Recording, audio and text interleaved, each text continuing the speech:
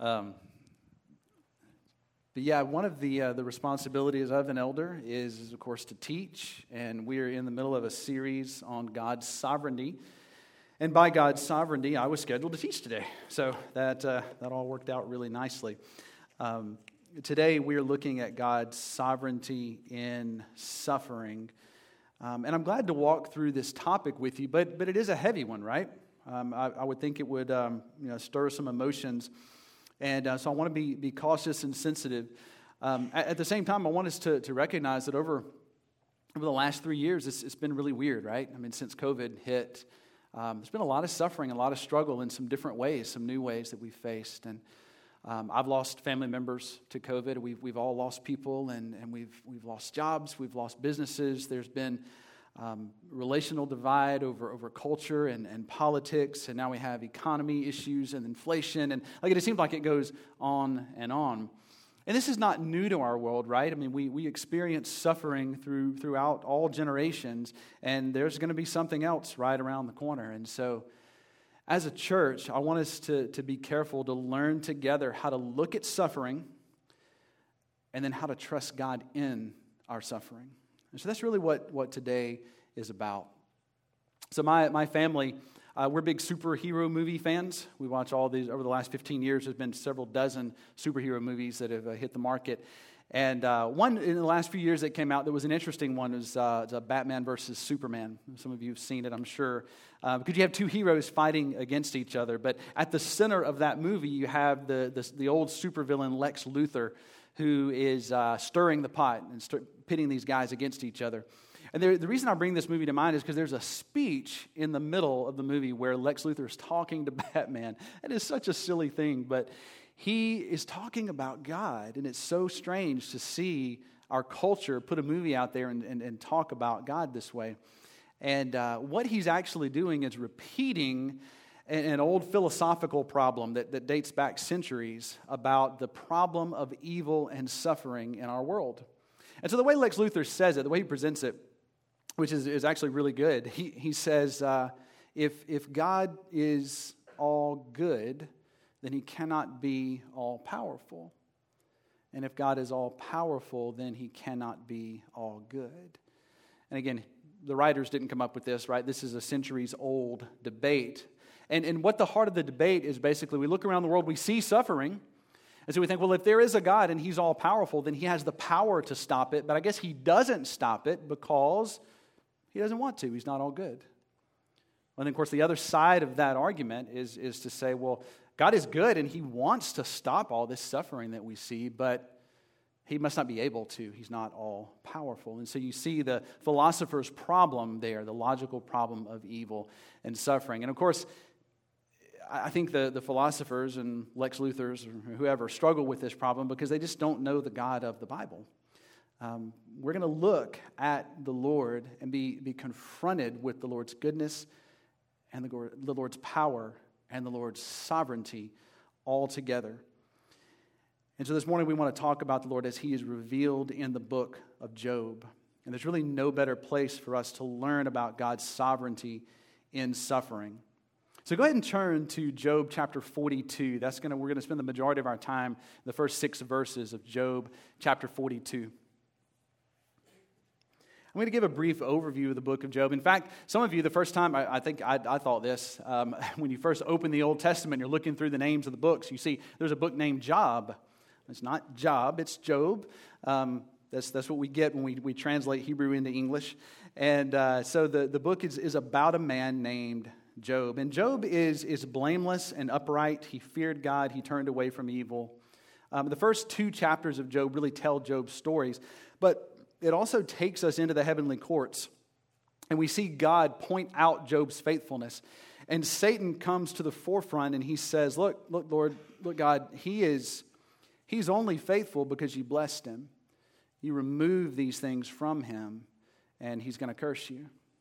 And so Satan is allowed by God to remove things from Job. He takes away his wealth. He takes away his children. He takes away his health. And Job is left in ruin, wondering what in the world is going on. Job doesn't sin in this. He doesn't sin against God, and he remains faithful. But Job has friends that come to him, and those friends sit with him. And for about 35 chapters, they criticize Job. They ask him, Job, what have you done to deserve this? Because the principle that's being kind of fleshed out here is what's known as the principle of retribution. It's very simply the idea that God is going to bless people who do good things and he's going to curse people who do bad things. And that's what Job and his friends believe about God. And so Job's friends keep saying, Job, what did you do? And Job says, I'm innocent. And the further the book goes along, the more Job declares his innocence. And he gets to the point where he says, I wish I could stand before God and ask God some questions and tell God what's going on, because something's not right here. God's not playing by the rules or something. And Job is wanting to confront the Lord and ask some questions. Well, when we get to Job 38, it's God that asks the questions. And if you've ever read the book of Job, man, it's one of the highlights of the book when God confronts Job and he says, where were you when I laid the foundations of the earth? Well, it'll give you chills just getting into that chapter. And for 4 chapters, God asks Job's questions and challenges Job's understanding of the universe. He challenges Job's understanding of justice and power. And Job is just silenced under the weight of God's questions. And we feel that as readers. And so when we get to chapter 42, we actually see Job's responses to God. And his response is repentance. It's repentance about the things he said, and then he ends up being comforted in the midst of his suffering. And so Job learns an important lesson. He learns that comfort does not only come through the removal of suffering, but through trusting in God's rule over suffering. And so, brothers and sisters, this morning, I want us to be confronted with the greatness and the sovereignty of God from Job's story, so that we can find comfort in the midst of our suffering, both now and in the future.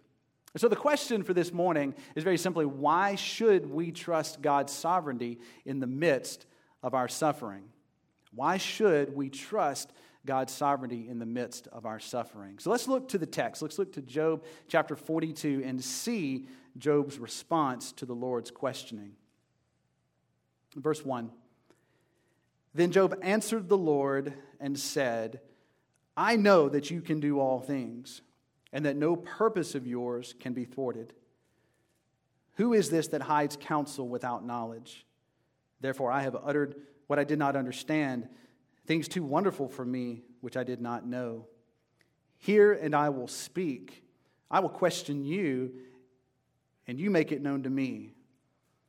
I had heard of you by the hearing of the ear, but now my eye sees you.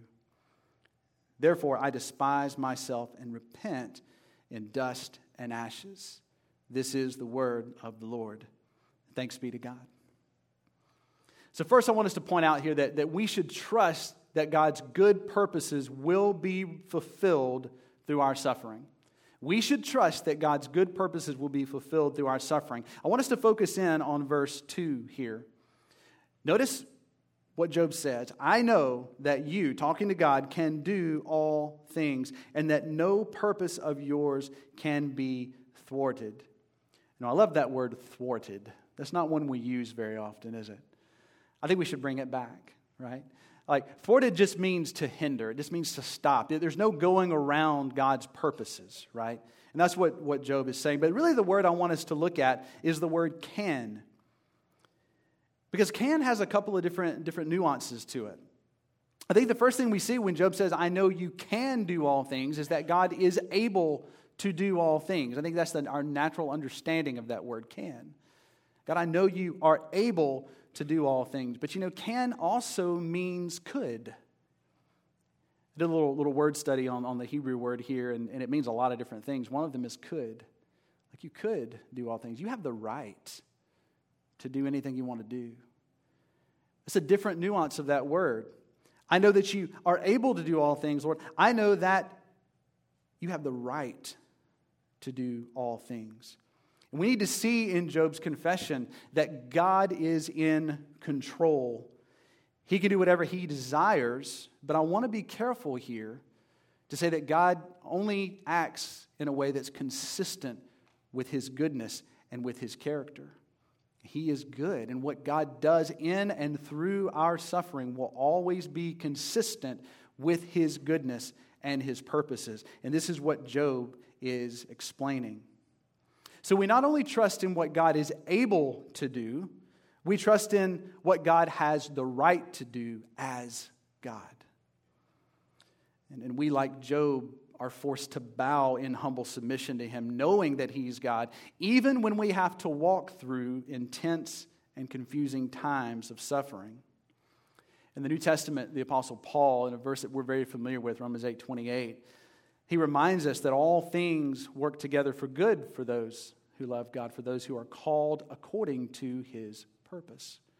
But Paul's not the only one who mentions this. I want us to look at the book of James, James chapter 1. The verse will be up here on the screen. This is one I talk about a lot in our community group. Our community group, if there's any members here, they're probably like, Ben, stop talking about James chapter 1. But it's so relevant, right?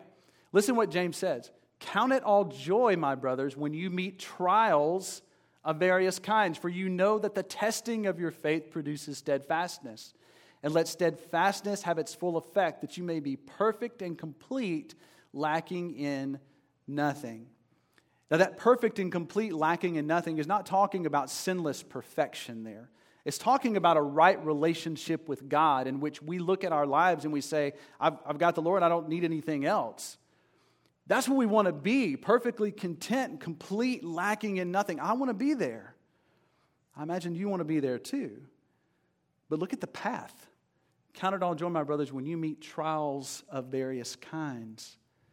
Often God's purposes are to lead us through the trial, through the suffering, to get us to that point. He is able to, and He has the right to use any means necessary to bring us to that kind of perfection.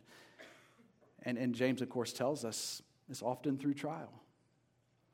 So we should trust that God's good purposes will be fulfilled through our suffering. But secondly, we should trust that God knows, He knows our suffering, and He works through our suffering in ways that we cannot understand. I want us to look at Job 42, verse 3. Now, this is interesting how this is set up, because the first part of the verse, Job is actually repeating the question that God asked him earlier in chapter 38.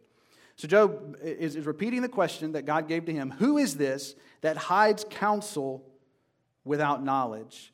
Now, this is a very poetic and kind way of saying, who's the ignorant fool that's questioning my wisdom? Okay, a much kinder way to say that here. Who is it that hides counsel without knowledge? And so Job responds to God's question here finally, and he says, I've uttered what I didn't understand.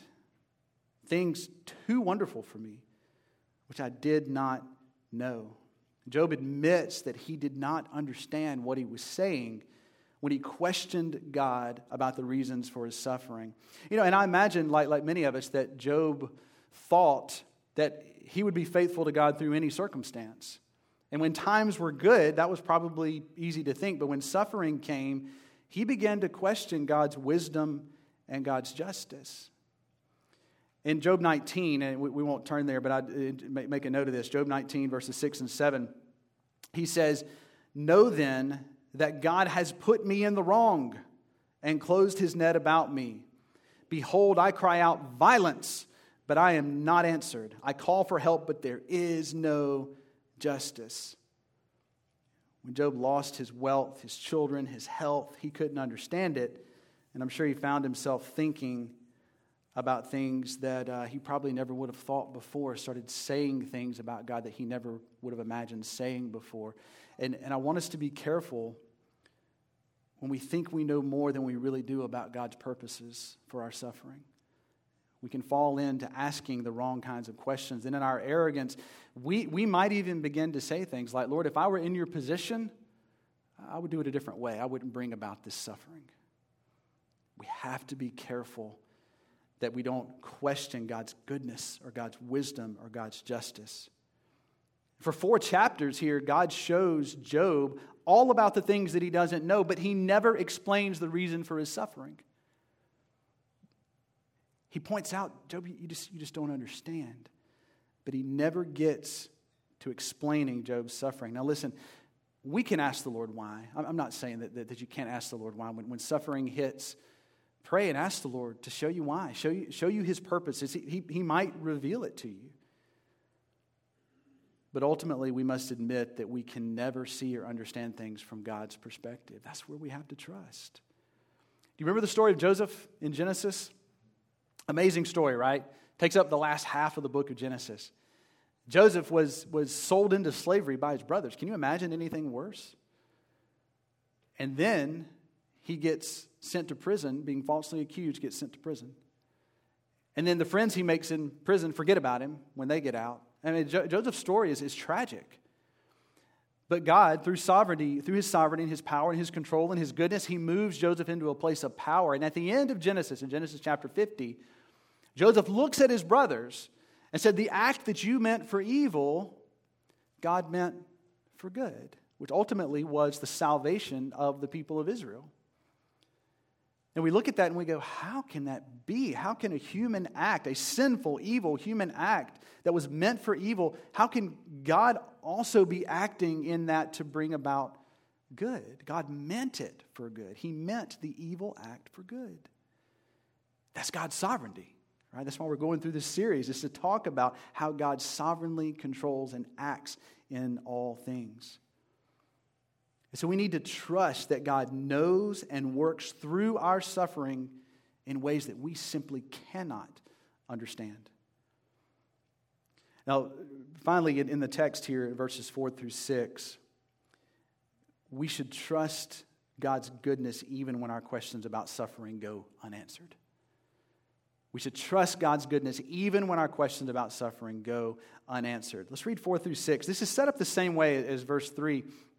Verse 4, Job is presenting to us the question that God asked. He said, "Hear and I will speak. I will question you, and you make it known to me." That's what God said to Job. And then Job responds in verse 5, "I had heard of you by the hearing of the ear, but now my eye sees you. Therefore I despise myself and repent in dust and ashes." Remember that I mentioned earlier that Job wanted to question God. He wanted to go to God and plead his case.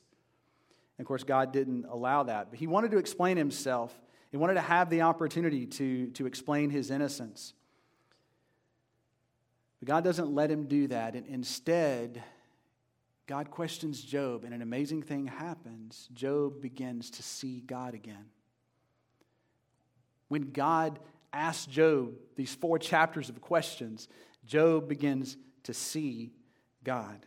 That's what he says. "I had heard of you by the hearing of the ear, but now my eyes sees you." And when we think about suffering and pain, obviously, when we first encounter pain, and you know this if you've ever hit your thumb with a hammer or stubbed your toe on a table or something, like that's the only thing that matters in that moment. We're very focused on the pain, right? It hurts.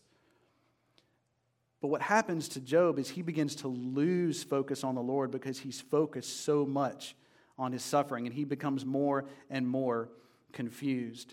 He even begins to think, and we do this too, think about the good old days. Like the days before I experienced this suffering, how great a man I was, is what Job begins to think of. In Job chapter 29, he talks about this. The whole chapter is him reliving the days before this suffering came into his life. And he becomes more and more demanding in his questions to the Lord. And he really does believe that if he could just stand before the Lord, if he could just explain himself, that God would see the mistake and correct it. Look at Job chapter 23. I want to show you an example of this.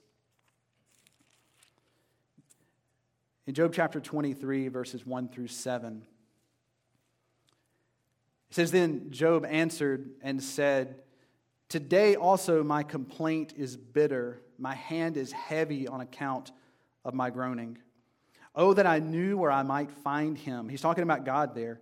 "Where I might find him, that I might come even to his seat. I would lay my case before him and fill my mouth with arguments. I would know what he would answer me and understand what he would say to me. Would he contend with me in the greatness of his power? No, he would pay attention to me. There an upright man could argue with him, and I would be acquitted forever by my judge.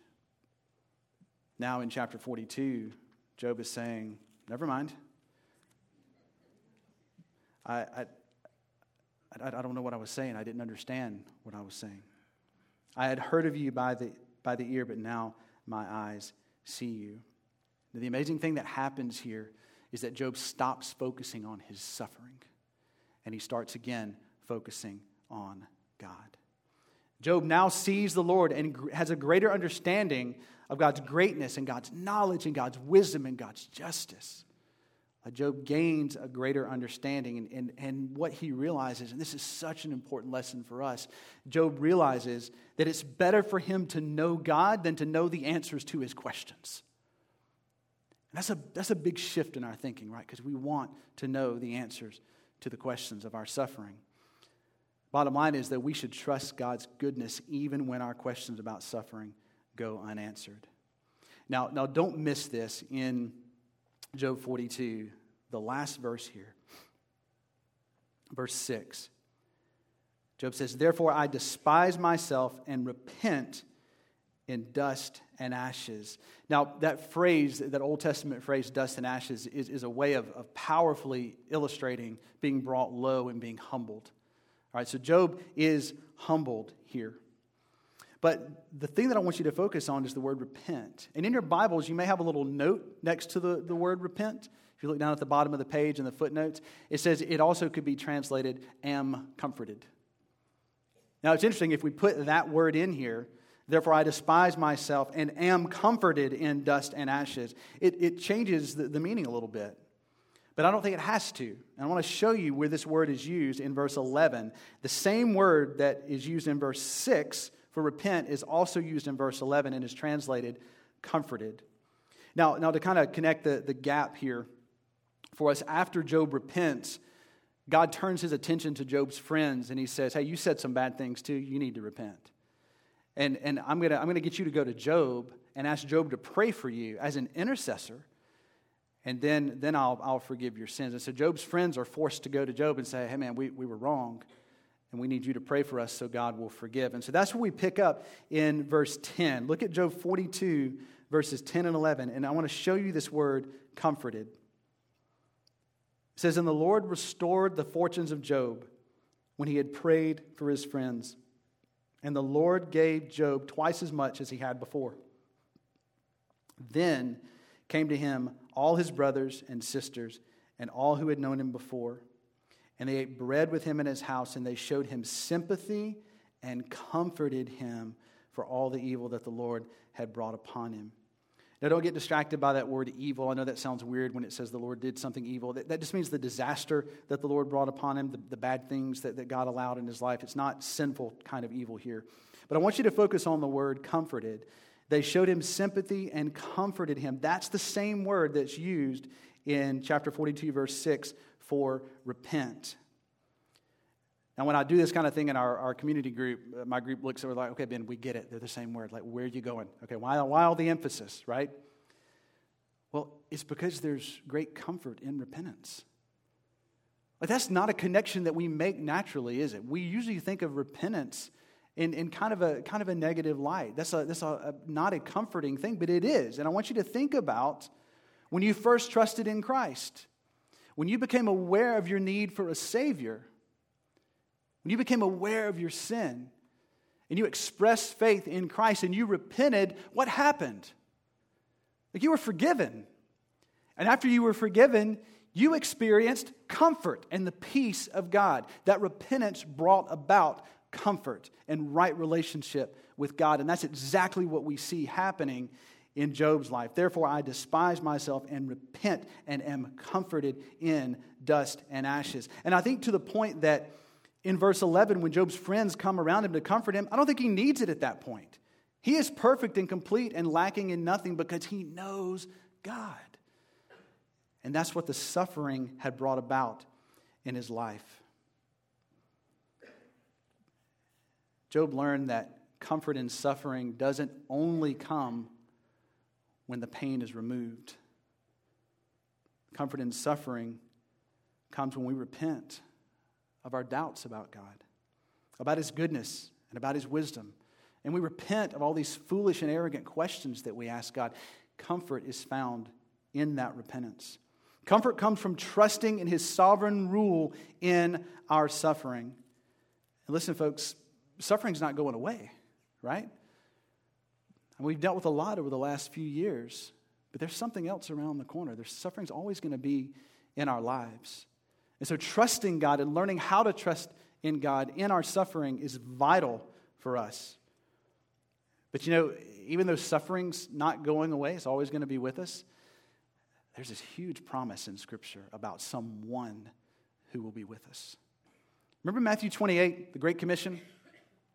Jesus says, go and make disciples, teach and baptize in the name of the Father, Son, and the Holy Spirit. That's the command, right? But at the end, in verse 20, Jesus makes a promise. He says, behold, I am with you.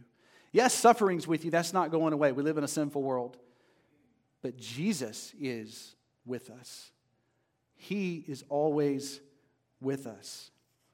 And so I want us to grab hold of that promise, and I want us to ask ourselves, do we believe that God's good purposes can be fulfilled in our suffering? Do we believe that God knows our suffering and is working in ways that we cannot understand? Do we believe that we can trust in God's goodness even when our questions go unanswered? Well, see, the reason we can believe those things is because Jesus Christ is ruling and reigning and is always with us.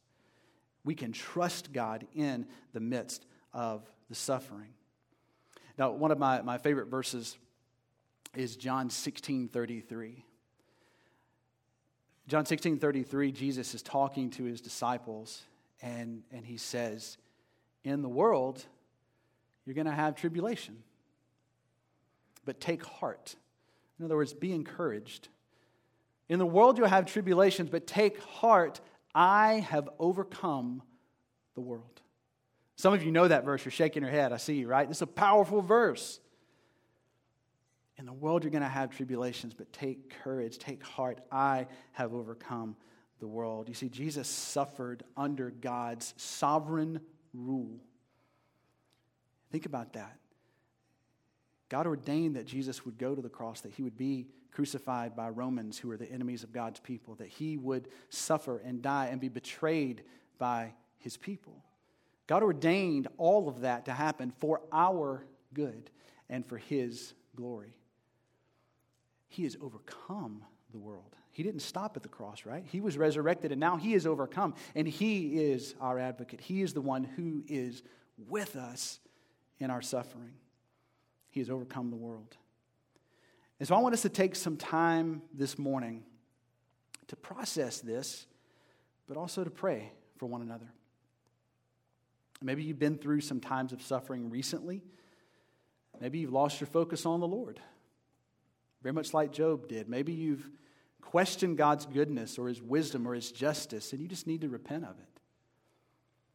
Maybe you need to pray for greater trust in God's sovereign rule in your suffering. And I want to invite us to pray together in that this morning. But also, maybe you're just facing a trial now that you just can't get past, something new perhaps, and you're suffering and you're hurting.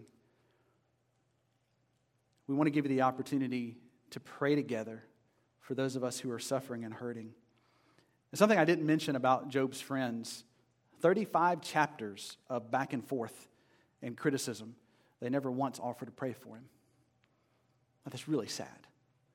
They never pray for him. As a church, we want to come together and pray for one another in our suffering. So 2 things. I want us to have prayers of repentance and trust God in our suffering, but also want to pray for the suffering itself. And so what we're going to do, we're going to have elders and deacons come forward, and there'll be people standing at the back of the room. And if you need to pray about something with somebody, come and join one of these couples. If you just are with your family and you want to pray together, just turn and pray. I know it's weird because we're like all sitting in perfect little rows, but like we can get up, we can move around, we can turn, and we can pray with one another. If you know someone who is struggling and suffering, get up, walk across the room, go and pray with them. We want to take this opportunity to pray together. And so I'll invite you to stand together. It makes it a little easier if we stand up. And if you need prayer, please don't be shy. Come and gather together and seek the Lord together.